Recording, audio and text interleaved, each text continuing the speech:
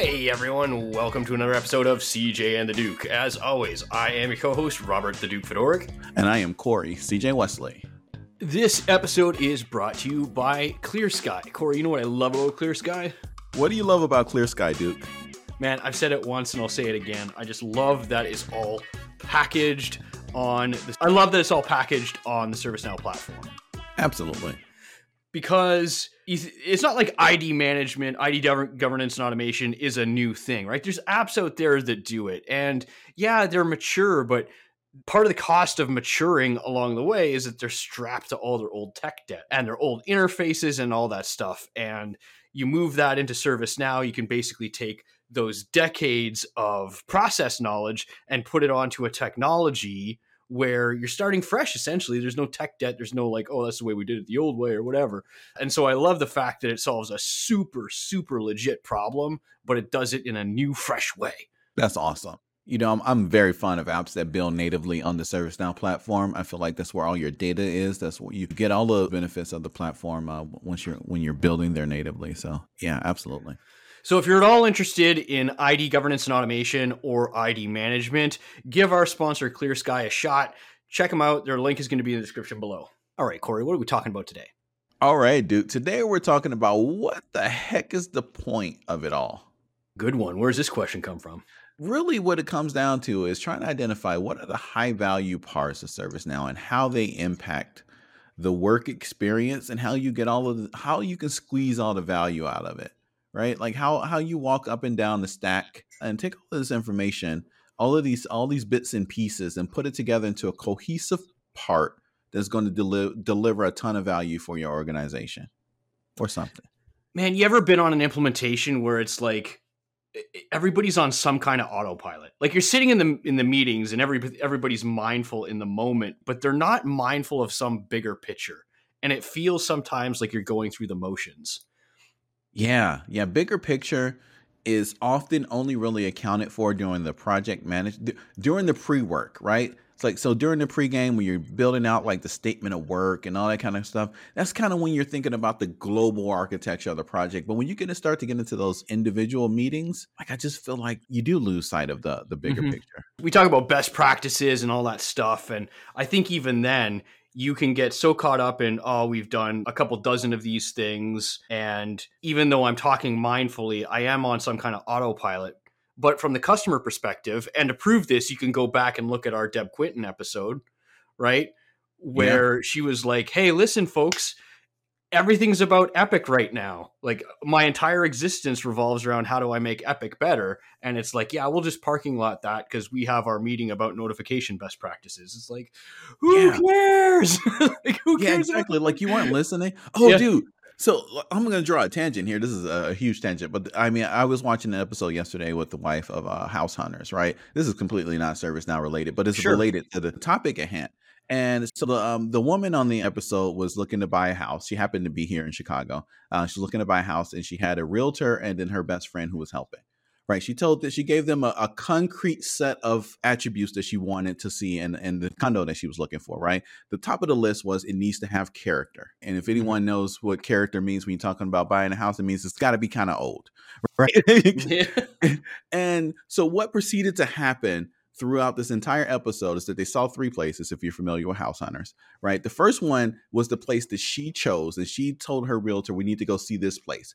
That place met her criteria, right? It had character. It was big. Another thing was security. It had built-in security. A doorman was completely, a staff building, so on and so forth. The other two places fit the requirements of the people who were taking her shopping. So the second one was much more in line with her best friend's wish list. And the third one was much more in line with the agent's wish list, right? Mm-hmm. Nobody was listening to what she wanted. And so just bringing this back around to ServiceNow and the Deb Quinton episode, right? It's like when your customer tells you that this is what I want, freaking listen to them. Yeah, stop it. Because she ended up buying house number one, which is the only one that was on the episode that actually met the things on their wish list. And if your customer, that your client, right, is telling you these are the things that I want, and you're selling them notifications, they won't be your customer much longer. you got to realize that the customer's anting up a significant chunk of change. Right. And so somebody signed off on like year or years worth of full-time salary to get this project done. And it's like they could have hired somebody else to do a whole bunch of other stuff. But instead, they bought this application, not only the license fees, but they also bought services to get this deployed. It's a lot of money. Absolutely. And so why? Like somebody like signed that and with a sense of relief. Whew, that's a lot of money, but I'm going to get something in return for it. And how often do you, from top to bottom of the project, just mindfully meditate on what that why might be? So I think this episode, man, we're 5 minutes in, we're still describing what the episode's about, is like, what is the point of the deployment? Yeah. And you can't say the point of deploying ITSM is to get ITSM deployed. No.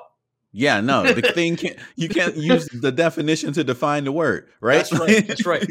So what we're going to do is we're going to probably tread a whole bunch of old ground here. But again, if you're just coming up and you haven't done a lot of implementations, you want to make sure your implementations are the kind of ones you read about, then keep these points in mind. So I'll lead off, and it's the simplest one. Like we're talking about visibility. Half the time when you're coming into maybe a little bit less than half, but you're coming into these implementations, and the problem is this stuff is sitting in email or Excel or something else. So getting it visible is priority one, right? If you get nothing else, at least the work is visible. We can solve all other problems later, but getting it visible is step one to doing any kind of analysis onto it. But, and this is where I'm going to pass it off to you, Corey, we can get visibility by putting it in sticky notes, as long as we agree on the right sticky note pile. True. So what beyond visibility is the point? For me, then I'd take it to the next step would be decision making. And this is a bit out of order probably than what we had jotted down in the notes, but I feel like decision making comes directly after visibility, right? Because once what we're looking at is visible, then we can actually make a decision on it. Like we can actually come to bear and say, okay, this is something we can do. This is something we won't do, whatever, right? Whatever decision we need to make is. But we can't do that until we have visibility first, until we know what the problem is. Yeah. Yeah. I kind of agree with you. And I almost put like the first maturity level of decision making is prioritization. So like when I'm describing ServiceNow to people who aren't interested in becoming ServiceNow resources or wondering why should we buy ServiceNow, I first talk about how work sucks, and work sucks in a whole bunch of different ways. But the first way it sucks is, where do I put it? I'm a new guy at work. Well, I have HR questions. Oh, go speak to Diane. I have questions about my job. Go speak to your manager. I have questions about this, that, and I'm relying on this tribal knowledge of where to go, or some generic mailbox who I don't know or understand. I'm just always behind the eight ball about how do I consume the work. So that's right. Totally went on a tangent here, but it's still part of the point, isn't it? Like work sucks. It's hard to initiate. Oh, here's where I was going with this. But once we solve the problem of work initiation, which is one of the points of ServiceNow, and you can go back to our Catalyst episode if you don't believe us, is that, okay, we've got it visible. And the problem is we got 1,000 of these freaking things. Right. So what do we do next? Well, the point is figuring out the next most important thing to do. There's your decision making right there. What is the next most important thing to do? So that's the thing about it, Duke, right? So when you take this back, you're looking at a situation where you need visibility. You need to understand what the problem is. And so the only way to do that, right, is to put it all out in front of you so you can actually see it. And then from there, we start talking about like we need to make a decision. But even when you start making a decision, it might be step two. But there's even things inside of the decision, right, that need to take place. Prioritization, for example, quantifying the value of the decision. Right, whether or not, or the value to the business organization, like whether or not, you can get by without making this decision for 3 months or 3 days or only 3 minutes, right? Like there are those things that the ServiceNow does very well in terms of putting this stuff in front of you and giving you the tools in order to make this call. And then from there, so let's assume now you've got everything visible. Mm-hmm. Let's assume now that you are now making decisions, right? Like you're going and you're clicking buttons, accept, reject, you're moving things around on your board so that you're making the decisions in the right order and put in the things that can wait towards the back and things that can't wait towards the front. Like you've got a bit of a process that, has organically emerged from this. Well, what are you doing now? What's the next step from there? Well, personally, I think you need to start thinking about automation, right? Because you probably have more decisions to make than you have bandwidth to do at the time the decision is due. What's typically the outcome of that situation is that things start to bunch up, things start to get behind, or you start to take less time on the decision than is necessary to ensure that you're making the right choice. When you end up in that situation, right, now you need to start thinking about, okay, so what can we automate? What can we get off of our plate? Can we relegate to a machine to do, versus the things that require people to do? And this is one of the big things, I think, and one of the biggest untapped values on a service desk, right, is what tasks on that service desk can be automated, can be done better by a machine versus what task requires a person. And so what often happens, you'll see, is that help desk gets outsourced, typically overseas, and that removes all of the value creating possibilities from the help desk. That's wrong. And what you really want to do is you want to remove the things that don't create value, obviously, from the help desk, abstract those to the machines, and let the help desk do the things that do create value for your team internally. Focus on those things. What do you think, Duke? Man, there's a lot in there. I kind of hit you with a bit of a rant there. Like outsourcing in there, and gosh, well, I mean, no, that's the case of for sure. If we just like boil that up to automation, like that is the point. That I mean, or it's a maturity level that is part of the point of doing this in the first place. Like I should have stuff that's easier to do now than before I paid, 6 figures to get this thing implemented. And we always think of this in terms of, I think where I want to take this is before I want to start really probing on automation, because there's going to be stuff that's obvious, right? Automate these workflows for catalog items, right? But before I start probing other types of like non-catalog automation, I think part of the point is performance management. Okay. But before automation, for a very specific reason, right? Okay. And I've done this rant like a dozen times already, but like process isn't natural, right? Right. The protest is lots of highly ideologically aligned people, and they believe the same things. They believe them passionately, but you can't get them to do anything right. You can't get them to like march in the same direction, chant the same thing. It's just the only thing you get is everybody's here versus a marching band where it's like the guy standing next to me could be somebody that you can't stand. You can't stand that. And he's playing a different instrument in your ear. And yet you're all playing the same song and marching in beat and all that kind of stuff. And the difference there is process. But like, why am I investing energy into the process? Because I have to. No process is just manifests on its own. That's a lesson here, right? But if I'm going to pour energy into sustaining a process, what am I trying to get out of it? In a marching band, it's marching in time, playing your instrument right, playing the same song with your peers.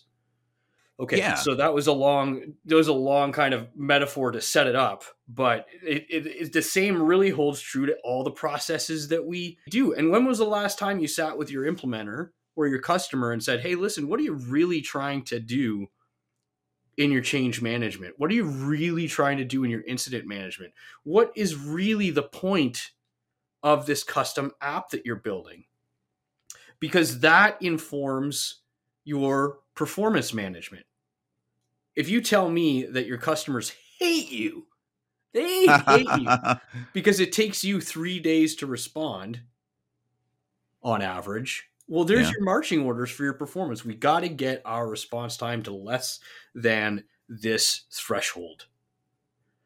Yeah, no, I'm with you on that, right? So how I typically view this, like, what is your North Star for this implementation, right? Yep. It's like we alluded to earlier, or said earlier in the podcast when we talked about the dev episode, right? Where it's epic. Only thing I care about is epic. We got to get epic. That's the North Star for that implementation, right? And you should always have that North Star for any implementation that you start on, right? So that's the only way that you can ensure that you're going to get to the end of it having achieved your goals. And like you said, Duke, there's, you get a protest, everybody shows up. Nobody's kind of doing anything that there's no playbook, there's no script, right? Nobody's, you might get folks to say, okay, we're marching on City Hall, and everybody's making their way there, and that's great. That's the best you're going to get. But when you orchestrate this thing, when you actually have like a band and they've been practicing and everyone has their marching orders and they know what to do, what notes to play, all of a sudden you get something that's beautiful. You get something that you can tell was choreographed, that people put time and effort in, and you get something that's a lot more valuable to you. And that's the outcome, right? The outcome is produced. Right. But before you get that outcome, like nobody paid, like it's not transactional. You know what I mean? Like nobody said, if I went to just a bunch of, like I picked 50 random high schoolers from across the Chicago area, even if I put down $50 million for them to split, you know what I mean? Yeah. $50 million to split. They will not become a marching band tomorrow.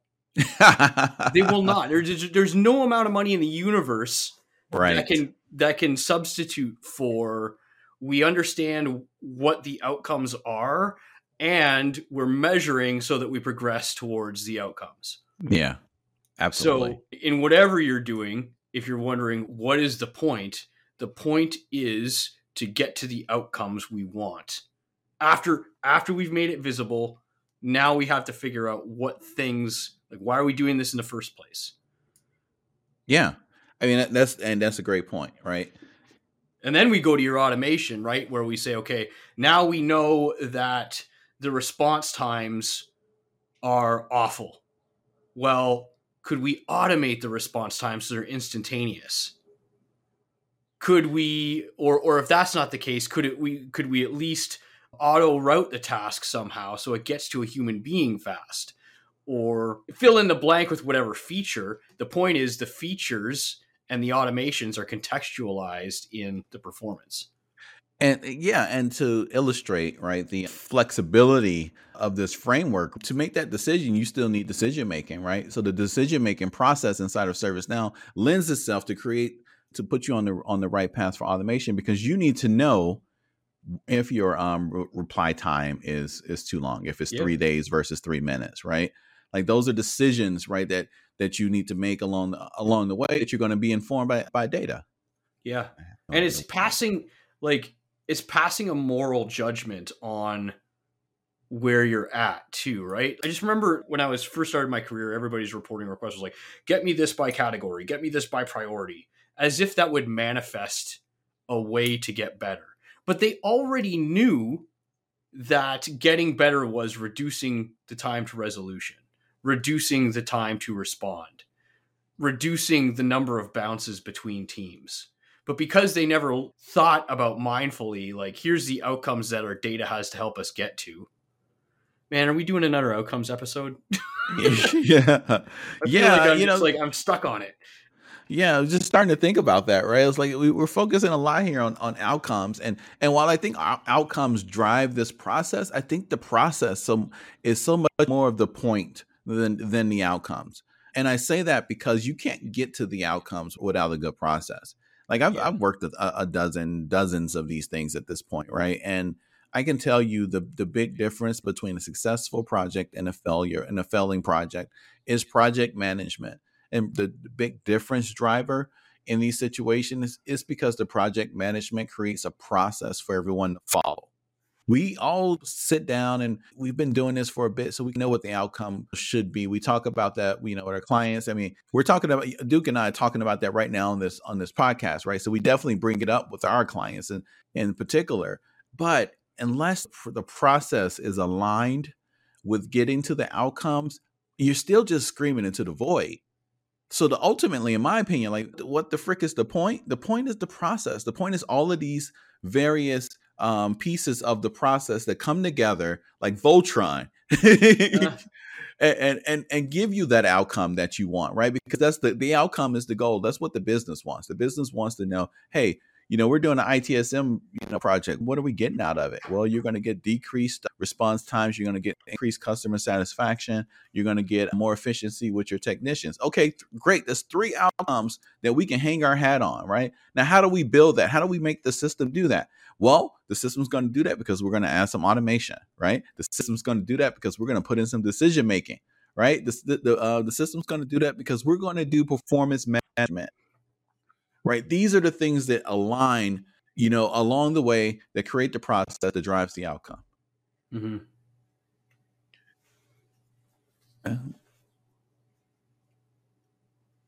Not sure where I want to go with that from there.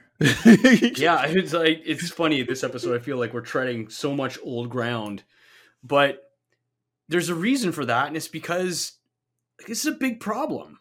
I guess what I want for this episode is that people who are new to the game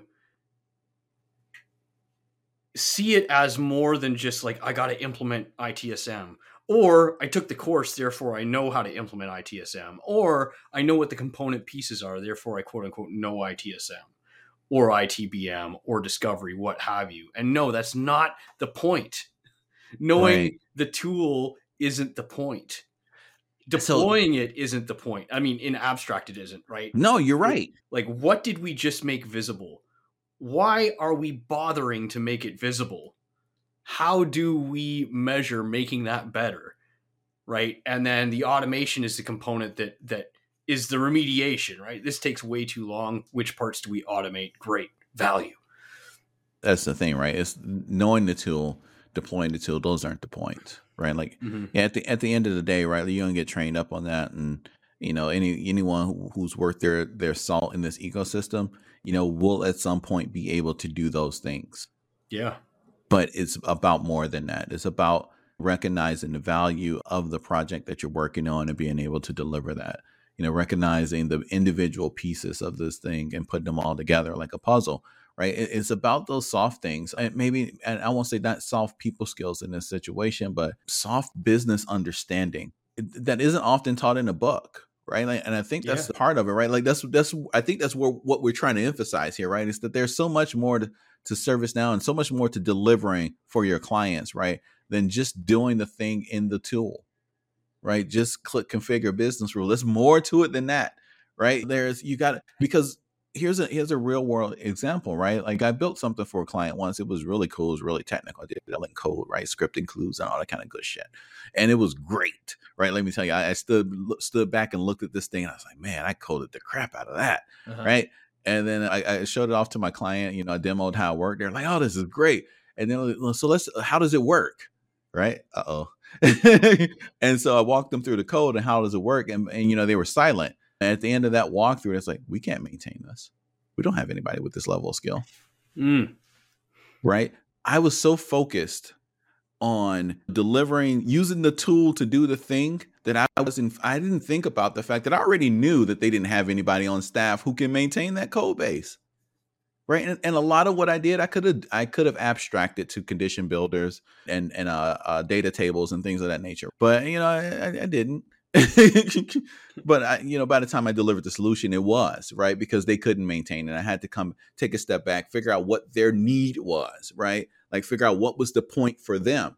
And the point for them was not only to get what was being driven by this code, but also be able to maintain it as well. Right. So, I just had to take a step back and realign. And so what we feel like, and I think Duke and I share the same posture on this, right, is to always be making sure that you're aligning your solution with your client's needs. And I think if you do that, you can stay on point and you can really kind of figure out what the point is. Yeah. I think the complication I'd throw in there is that the customer doesn't always know the point. That's true. There's this idea that the person who signed the paperwork to get this implementation done is not the same person who you're dealing with day to day. And those two people might not align. That's true. Right? Yeah. I worked at this hospital once and I was like a stand-in architect until they could find a full-time person. And the guy who quote unquote owned ServiceNow, like from a financial perspective, he's just, I need to show that the money we pour into this has value. And so the point to him wasn't even like, gosh, does ITSM do ITSM? No, he just like inputs went in, there better be more on the output side. Right? I put exactly 5 units in. I should be getting 15 units in return. It's Right. almost like an investor's kind of, where the hell was I going with this? But then he's like, so we got to get ITBM deployed right now. But yeah, sorry, I totally lost the ball on that one. But you know what I mean? You know what I mean? Like it's there from his perspective, it was like, I don't care. Units in has to be less than units out. And then Right. all along the way, right down to the admin that you're working with, they have different ideas about what the point is. And it's like the person I work closest with day to day, who wasn't thinking about what's the point, who was very like feature function trade-off person. To them, the point was they asked for it this way. We should deploy it that way. Right. So it's yeah. So it's like not, sometimes you got to be the guide back to the point. Right. Right. Do we both agree that ITBM is here to help us control cost, schedule, whatever? Yes, right. We agree. Okay. And do we also agree that out of box is better than, you know what I mean? Just go down the list. But sometimes you've got to guide them back to the point. They're not always the arbiter of the point, if that makes any sense. No, it definitely does. I mean, we've been in this situation before where a client has bought something. They're not entirely certain what they bought. The scope of work doesn't entirely mesh with what they feel like they'd be getting. And sometimes going through that process is to figure out what the point is, right? And sometimes you're telling them what they bought and what they want, right? And then you got to deliver it. And that might be different than what they thought they went in there wanting. I mean, that typically, it's funny. That typically comes into sharp relief when after the first demo, right? Like you've started a project, you get the client in the room after the first sprint with something that's visible to show. Mm-hmm. And yeah, everyone's sitting around a conference table, or in this case, the Zoom session, and you're doing the demo, and then you get to any questions, right? And anytime you say any questions and there's silence, that's a problem. Yeah. They've just spent a lot of money on this thing, and and they spent a lot of money on you, and you've just given them a demo of what they bought, and there's silence, and you're like, uh-oh. And so now this is where you got to coax from them, like, what was wrong? Because now something's obviously wrong, but it's human nature to not necessarily be confrontational. So what they typically want to do is to leave that meeting, come back with a follow-up email and tell you about all the things that were horrible. You should try to avoid that process and try to get it all out right there. Right? So if you get nothing but silence, stop and go around the table. Hey, Person A, tell me what you thought of this. Don't tell me what was good about it. Tell me what you felt like was wrong about it. Right. And go around the table and go to every single person. Tell me what was wrong about this thing. Eventually, as you make it okay for people to tell you where you screwed up, then they'll start to tell you. And this is on the tangent, I feel like, a little bit. But no, I don't think it is at all. I think it's bang on point. As a matter of fact, putting my choir robe on here, going to sing along with you in a second. This is how I structure my ITBM deployments. And the unfortunate thing is that 2/3 of my ITBM deployments have been like, let's take a second shot at this because our first shot was so horrifically failed. Nice. For me to figure out what the point is means that I do like a week-long demo. Okay. It's shocking to me in the ITBM space how many times it's like, the point is to deploy project the way we think it should be deployed because we've done this 3 whole times. Yeah, right? Yeah. But these companies are just so frustrated because they haven't been listened to. They've been told, here's how you deploy ITBM and blah, blah, blah. But if you sit with an organization, especially with ITBM, and just demo it over the course of like multiple long sessions, then the point manifests itself. Right. You'll come across stuff where they're like, yeah, that's normal. We do that too. We just do it in a different way. Other times they're like, holy cow, that's going to save us so much time. That's going to save us so much time. And then you'll get to the ones where it's like, if they're silent or they're uncomfortably shifting in their seats, or if they look sullen, right? Then you're in the problem areas. Like, okay, this is not gelling with the customer. Right. And those are the things that you lean into. But back to that whole idea, like sometimes the point, where am I going with this, Corey? Like sometimes the organization's point is like, hey, this version of Microsoft Project Server is like 30 years old and we got to get the hell off of it because that Windows NT server that it's hosted on is just going to like crumble into dust someday. And so that's the point. GTFO this tool. Right. But then you have to still deploy something that is valuable to the stakeholder. Yeah. Right. And so I think sometimes getting to that point, like what is the point of deploying ITBM to you beyond just let's get off this crumbling Stone Age server? Exactly. And sometimes you can't get that done unless you have a collaborative look, see, feel of the tool and not just come in here. I'm 26 years old and I've done this 3 times. Let me tell you how to run a PMO. Somebody who's old enough to be my mom or dad. Sorry, totally. All right. Ageism. Sorry. Guilty. Put me in jail. I don't care. But your greater point holds, right? Yeah. Like the greater point holds. Sometimes you are called in because there's some budget to be earned, or there's a crumbling NT server in the closet somewhere that is going to die any moment and they got to get off of it. Editor's note here, I am a licensed MCSE and NT 4.0. If you do have any old NT servers, I'm your guy. Anyway, but sometimes you do have those situations. And there, the master point right at the top level was get off of this infrastructure. But as you start to walk down the hierarchy, right, like you're going to figure out that, you know, there are bigger points there. There are some folks who have been enduring problems for the last 10 years. Right. And they're like, if you could only make a process that does X, right, that would save us so much time because I spend 1 day out of every month doing this thing manually. And then you're like, manually? Well, ServiceNow can do that in 30 seconds. Yeah. Right. And then you show it and they're like, wow. And they fall out the chair and then you know you got them.